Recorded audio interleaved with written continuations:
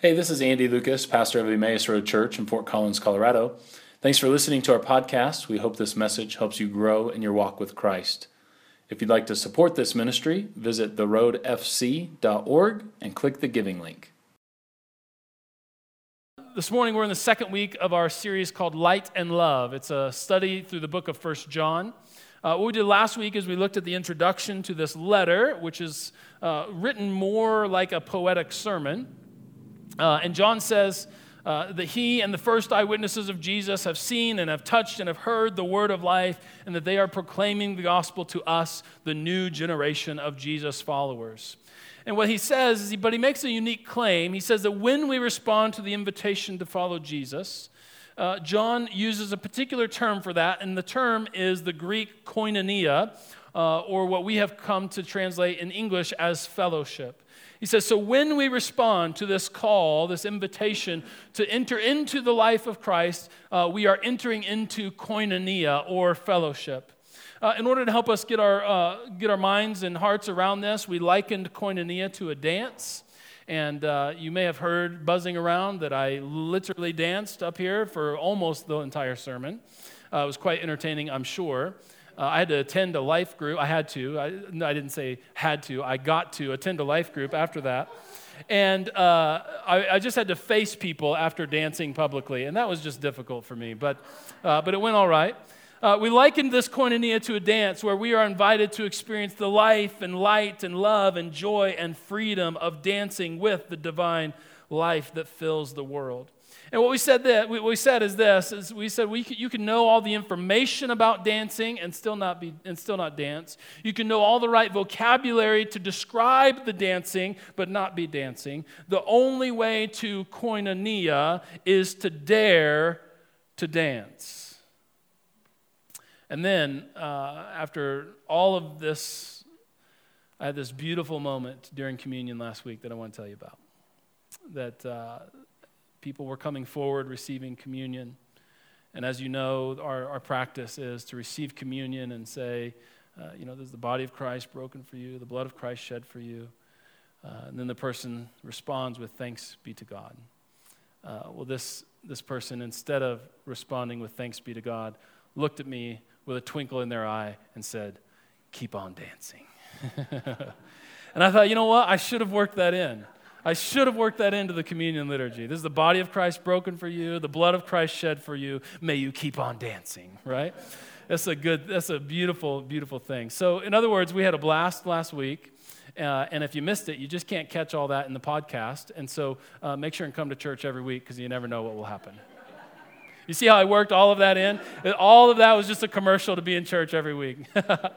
Just kidding. Okay, so let's continue on. 1 John chapter 5, and I want to read a big portion of Scripture today. We're going to take us all the way through chapter 2, verse 11. So we're starting in 1:5. We're going to go through 2:11. It says this: This is the message we have heard from him and declare to you. God is light. In him there is no darkness at all. And if we claim to have fellowship with him and yet walk in darkness, we lie and do not live out the truth. But if we walk in the light as he is in the light, we have fellowship with one another, and the blood of Jesus, his Son, purifies us from all sin. Now, if we claim to be without sin, we deceive ourselves, and the truth is not in us. If we confess our sins, he is faithful and just and will forgive us our sins and purify us from all unrighteousness. But if we claim we have not sinned, we make him out to be a liar, and his word is not in us. Chapter 2. My dear children, I write this to you so that you will not sin. But if anybody does sin, we have an advocate with the Father, Jesus Christ, who is the righteous one. Now, he is the atoning sacrifice for our sins, and not only for ours, but also for the sins of the whole world. For we know that we have come to know him if we keep his commands. But whoever says, I know him, but does not do what he commands, is a liar, and the truth is not in that person. But if anyone obeys his word, love for God is truly made complete in them. This is how we know that we are in him. Whoever claims to live in him must live as Jesus did. Now, dear friends, I am not writing to you a new command, but an old one, which you have heard since the beginning. This old command is the message that you have heard. Yet I am writing to you a new command. Its truth is seen in him and in you, because the darkness is passing and the true light is already shining. Let's pause. What if we as Christians took that as our approach to the world? The truth is in him and in you, because the darkness is passing and the true light is already shining. What if that was our approach to the world? That the darkness is being chased away by the light of Christ. Now, anyone who claims to be in the light but hates a brother or sister is still in darkness. Anyone who loves their brother and sister lives in the light, and there is nothing in them to make them stumble. But anyone who hates a brother or sister is in the darkness and walks around in the darkness. They do not know where they are going, because the darkness has blinded them. This is the word of God for the people of God. Thanks be to God. Let's pick up right where we left off in verse 5. John has just talked to us about this fellowship, this koinonia, this joining in the dance, this proclamation of following Jesus, and then he wants to make explicit the message that was shared. This is the message that we received and have passed on to you, that God is light, and in him there is no darkness at all. God is light. And you can tell just from this passage that this idea, this contrast between the light of God and darkness becomes one of the central images for the book. God is light, and in him there is no darkness at all. One of the central images. And it sounds actually wonderful. It sounds all very encouraging. It's uplifting, but the reality is, what does it really mean? To say God is light, and in him there is no darkness at all. Well, first, it is a statement about the nature and the character of who God is. God is light, and light implies things like integrity and authenticity. And so to say that God is light is to say that light is truth, it's integrity, it's authenticity, that when you shine a light on something, you see it for what it really is. How many of you have had this experience when you were kids, or maybe when you were adults, that in the dark, some form or fashion that you look at, and it casts shadows, and it looks creepy, and you aren't sure what it is, and you're just a little bit uncertain, and it creates this thing inside of you, that when you flip on a light, it appears, and you think, oh, it was just that thing. And you know immediately what it is. It is the nature of light to reveal, to make manifest, to show things for as they really are. The shorthand way of saying that is truth. And as the people of God who follow the God who is light, we should be about the truth, to be able to discern things for what they really are. And so, it is first a statement about the nature and the character of who God is. I wonder then, is it any mistake that Jesus is called the light of the world? For he is the one who reveals to us and makes manifest to us the light of God. God is light. Jesus is the light of the world. Because Jesus Christ reveals and makes manifest to us who this God is. And then we are given an invitation. After this declaration of who God is, we are given this invitation to walk in the light. Now, this is a beautiful play on words with multiple layers of meaning of how he's using this light metaphor and terminology. But at the bottom line is we are invited to walk in the light. And so you'll notice once again that walk is a verb. It implies action. Once again, it invites us into participation of going and doing something. You get a sense that John is not so concerned about all that you might believe, but he is very concerned about what you are doing and how you act. God is light, That's who he is, that's his character, and then we are invited to participate in the truthfulness, in the authenticity, in the manifestation of the divine light by walking in it. Now, Life Group after church last week, the question was posed, does participation in koinonia have to be christened and named as Christian in order to be true koinonia? It was a good discussion. And we bounced different ideas around, and then the answer that I think the group came to was that the answer is no. That since all truth belongs to God and all light has God as its source, then it is quite possible for someone who would never name Christ specifically to be in the dance. And this is part of actually how God works in our life to draw us to himself.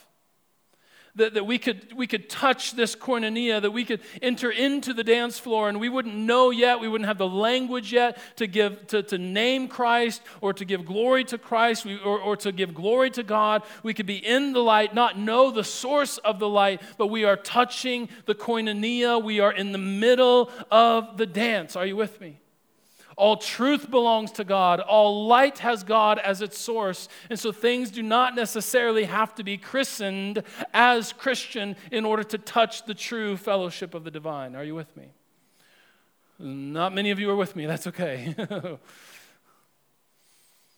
In other words, let me say it this way to help us begin to get our minds around this. Sometimes we put such an emphasis on having the right vocabulary that we will see fellow dancers who don't yet have the right words or language to talk about the dance, and we will frown at them, and by frowning, we will stifle their dancing. You with me? Those of you who enjoy metaphors, you're rocking with the last two messages, right? Those of you who are like linear A to B people are like, come on. Enough with the dancing metaphor.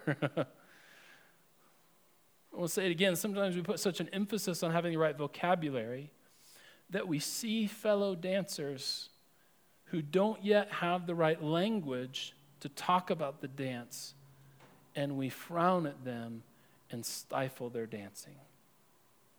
And what Christians in the church need to do is learn to see people.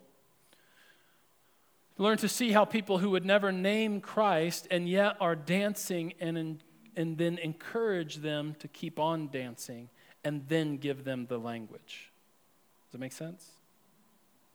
Recognize people who are living exactly in the light of who God is. They're in the dance. They don't have any language. You say, keep on dancing, and then you give them the language.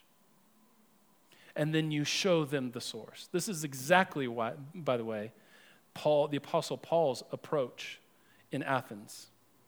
In the book of Acts, it tells the story of the Apostle Paul who goes into Athens. The Athenians were the philosophers, the smarty pants of culture, and they were going around and they were philosophizing and religionizing, and they were doing all of this kind of stuff. And there were some things that Paul firmly disagreed with in terms of their practice, but he also saw that in these certain parts of their life, they were catching on and they were dancing with the light of God. And so what Paul says is he comes alongside of them and he says, yeah, that part, keep on dancing. And then let me give you language. God is the source of all of this. In fact, the God whom you have worshipped as unknown, I will make known to you, Paul says. But sometimes what happens is, if people don't have the language to talk about the dance, we frown on them and stifle their dancing. You with me?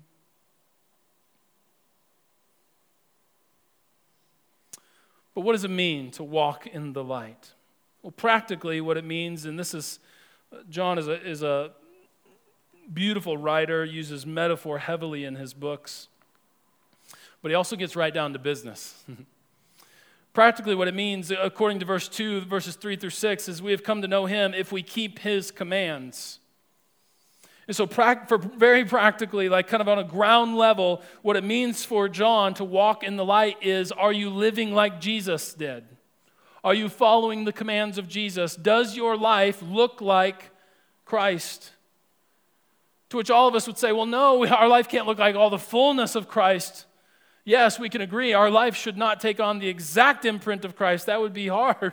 And that would be a standard to which all of us would feel discouraged and bear the weight under. But guess what? John is saying that our lives together, corporately, our lives personally, ought to bear some resemblance to the one that we call Messiah, Jesus. You with me? There ought to be some family resemblance with the people of God. And I can tell you, as I work in ministry, one of the things that I hear most often, both from people that I know and just as I follow church trends and culture, one of the things I notice most often is people reject the church because the people in the church don't look anything like Jesus. That is one of the number one things, is when I look at the people who call on the name of Jesus, and then I look at Jesus as revealed through the Scriptures, I don't see a family resemblance. And what John is saying, you will know that you are walking in the light if there's a family resemblance.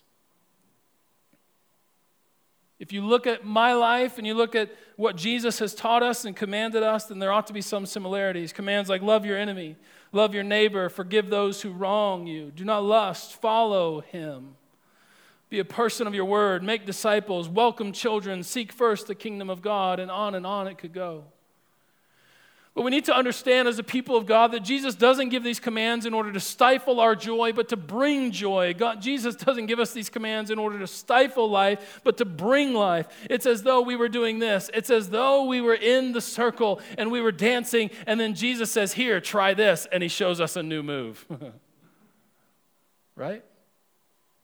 And at first it seems odd to live and to dance in such a new way, but the promise is that if we really try it, it will bring light, it will bring love, it will bring life, and it will bring joy. And so we learn new dance steps.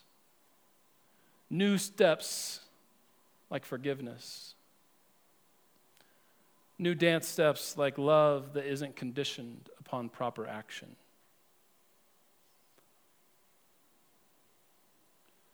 New dance steps of nonviolence, of passion for justice. Justice is things being made right. New dance steps like truth and purity. And guess what? Of course, as with anyone who is learning a new dance, they will stumble and fall and look a little silly while we try. But the point is not that we do it without flaw. The point is that we do it, and we keep learning, and we keep trying, and we keep loving, and we stay in the dance, so that when Jesus says, here, try this, we're right behind him saying, yep, I'm going to try. I'm going to go for it. And I'm going to have 2 left feet at first, and I won't know exactly how to forgive, and I won't know exactly what that looks like. And I have a lot of, in which, by the way, Jesus, I have a lot of questions about that. Right?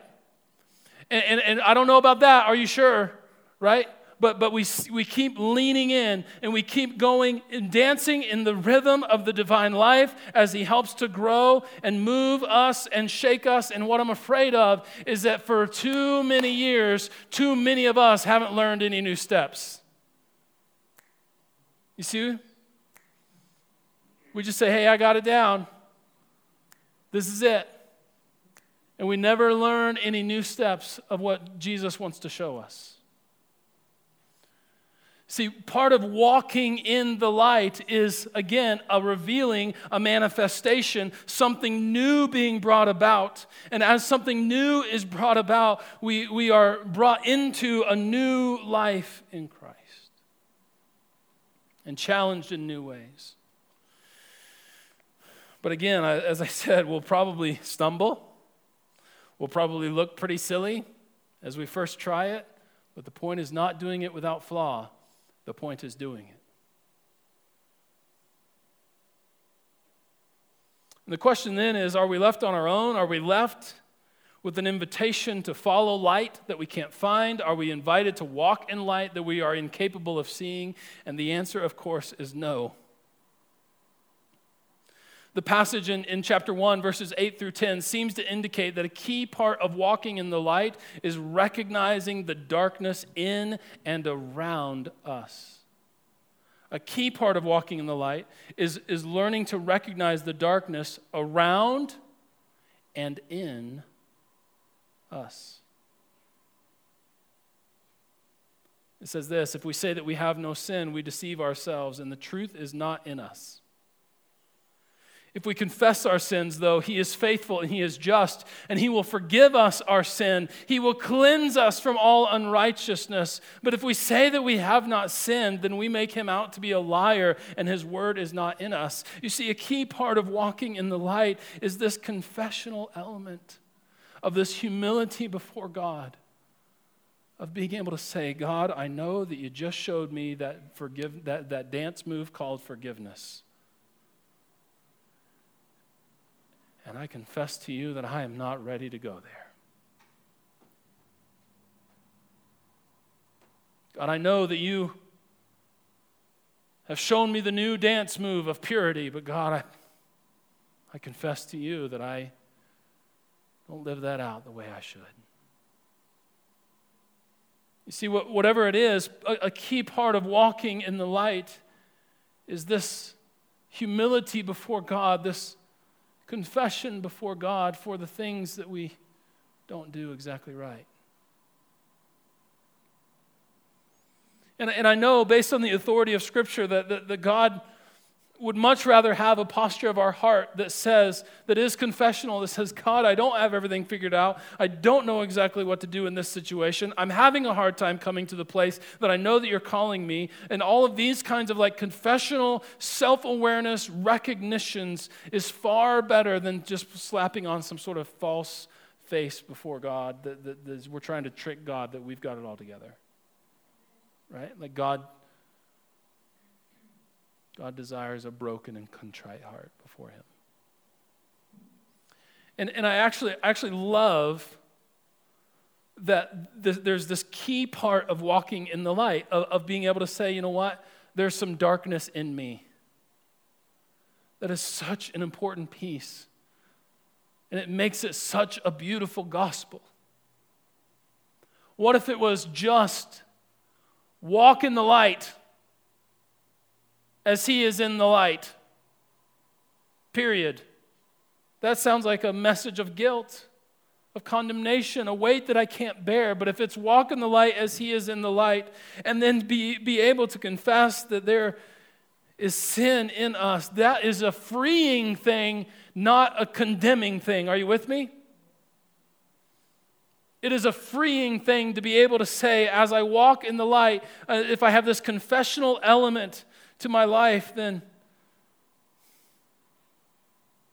guess what? What that does is it opens up space in our heart for the Holy Spirit to work and then free us from those things. You see what I'm saying? It isn't just that there's, I'm this terrible sinner, I confess that before you, and I'll always live in darkness.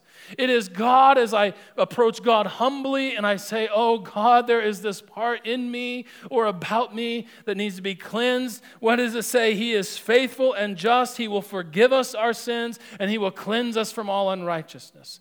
Part of walking in the light and having this confessional peace is part of the cleansing, is part of the lighting. And that makes it just this beautiful, beautiful message. And so we're not left on our own. In fact, what he says is that when we do this, when we recognize and have this confessional element, and when we do sin, he says, I will catch you, I will lift you up, I will rescue you. You are not left on your own. In the second chapter opens with this, my little children. Which is not meant to be a diminutive term, but rather a term of warmth. John is approaching this house church pastorally. My little children, I am writing these things to you so that you may not sin. In other words, John's pastoral heart for himself and for his people is that they will come to a place where they were walking fully in the light of God. He says, I'm writing this to you so that you may not sin. But if anyone does sin, right? John knows himself. He knows his people. If anyone does sin, we have an advocate with the Father. Jesus Christ, the righteous one. For he is the atoning sacrifice of our sins. And then he wants to just expand their view of salvation. He says, not just our sins, but the sin of the whole world. Right?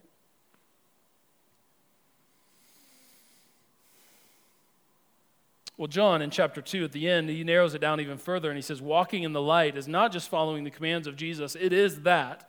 But walking in the light is also loving your brother or sister. Chapter 2, verse 10 says, anyone who loves their brother or sister lives in the light, and there is nothing in them to make them stumble. Now, the question in this immediately comes up is, who is my brother and sister? Is it my actual brother and sister? Because that's going to be hard. Right? Thought I'd make it real. Is it my fellow believers, my brother and sister in Christ? Is brother and sister a way of saying all people? And the truth is that throughout Scripture, it can actually mean all of those things. Depending on context and what the author is doing, it can mean any one of those things. In fact, part of the like powerful and amazing message and progressive message of Jesus when he calls us to love our neighbor is that he's not just talking about your neighbor. He's talking about your neighbor, right? Like neighbor becomes this way of talking about all people. Well, in my study, what I found is that in this particular context, John is actually referring to our brothers and sisters in Christ. He's talking about that local community, loving our brothers and sisters in Christ, our fellow believers.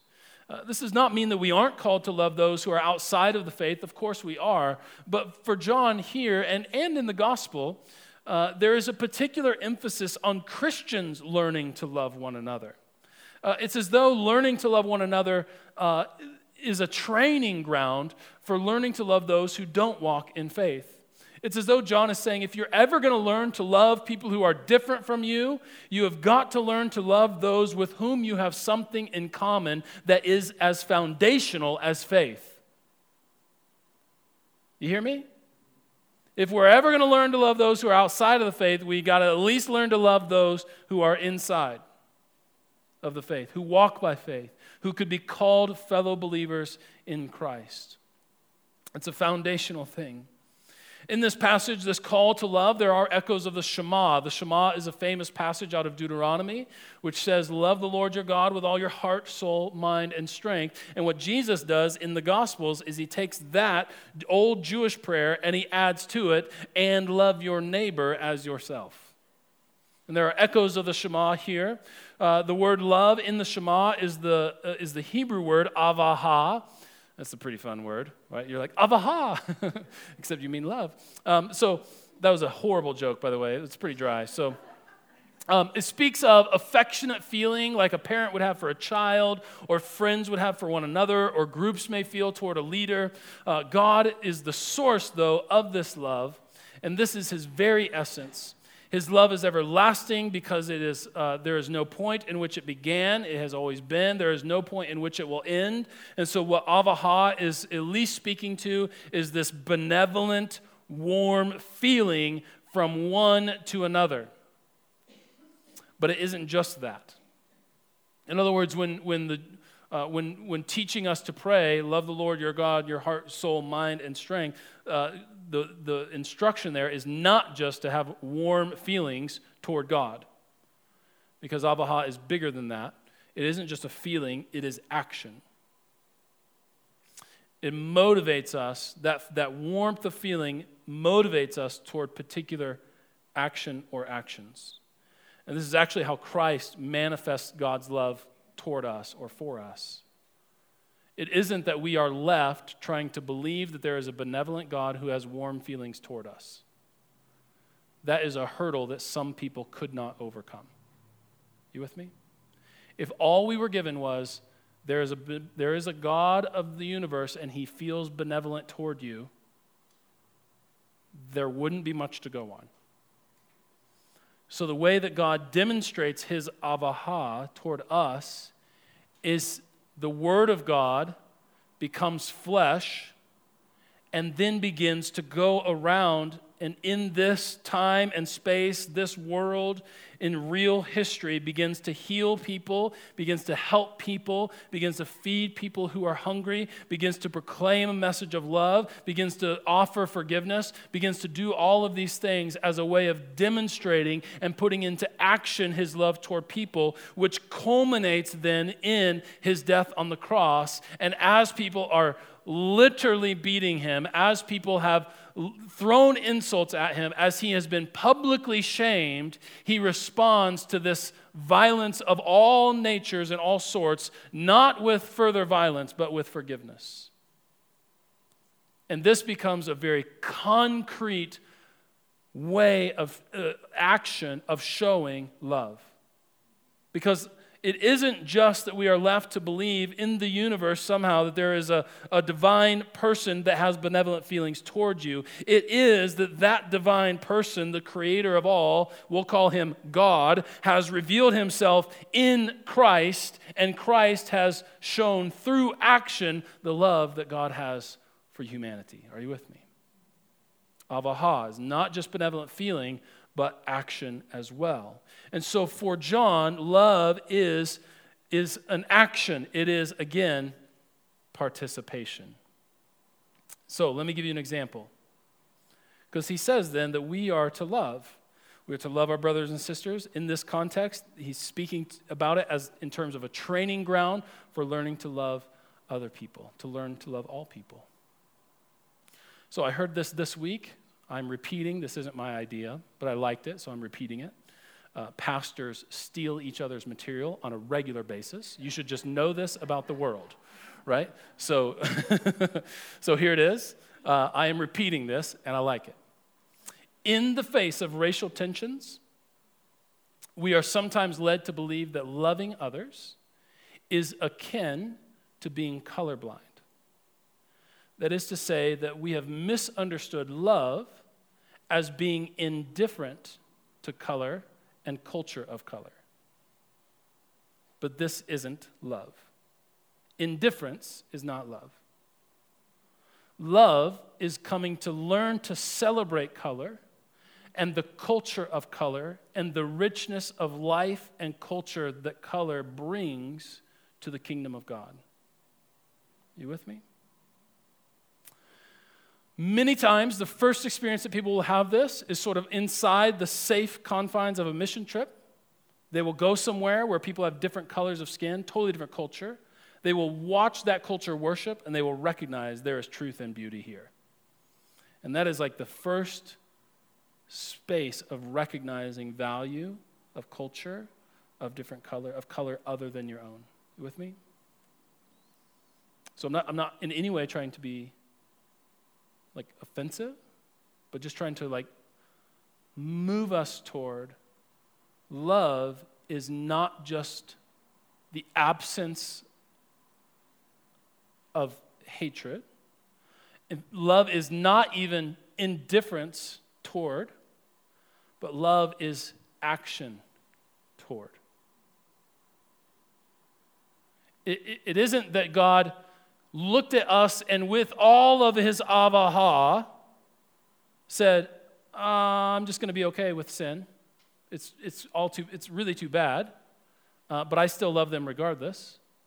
What God does is he looks at our own brokenness and he moves toward that in order to heal. He loves with action. And so what we need to do as a people of God is learn to love with action toward. You with me? Let me say this out loud. This is incredibly hard. This is incredibly hard. There's like nothing easy about that. Nothing easy at all. But we are called to love our brothers and sisters, which does not mean to have generic positive feelings about them, but rather it means to show loving action toward them.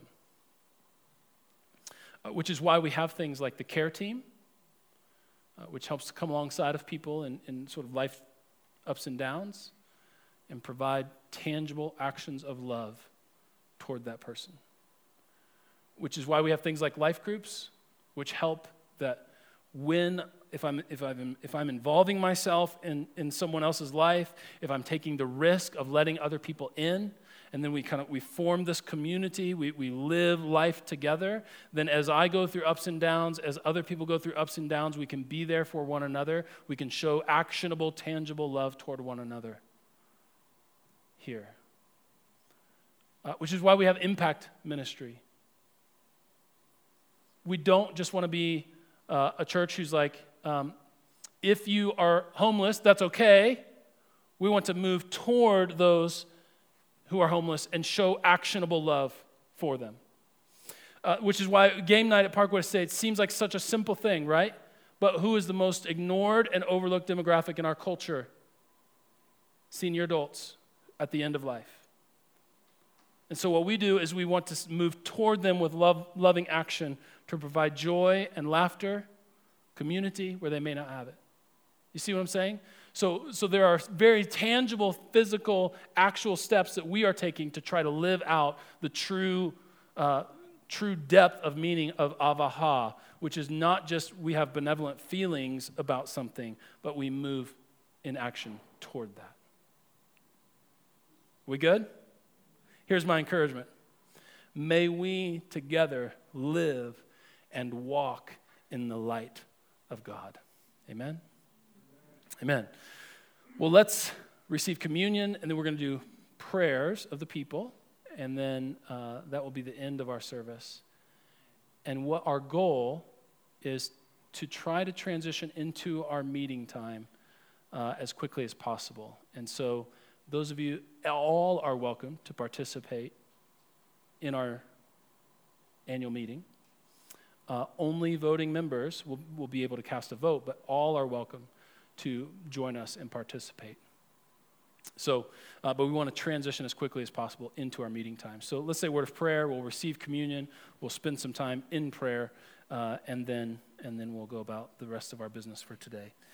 God, thank you for your love and your light. God, we profess today that you are light, and in you there is no darkness at all. Help us, God, to capture the full truth of what that means. Be with us, Lord, as we endeavor to walk in the light as you are in the light. And we're going to need discernment. We're going to need strength. We're going to need help. We're going to need wisdom. We're going to need a lot. But God, help us as we lean in to try to discern and decide all that means for us. Not just as a people, certainly that, but for us individually as well. And so, God, be with us. And in particular, be with us as we gather around the table. Would you speak to us? May that be a means of grace where you might speak to our hearts and give us hints as to the direction that we are to go, and if there's any adjustments that need to be made in our life. So, Lord, we thank you. We love you. Cleanse our hearts, we pray, as we walk in the light. And we ask it in Jesus' name. Amen.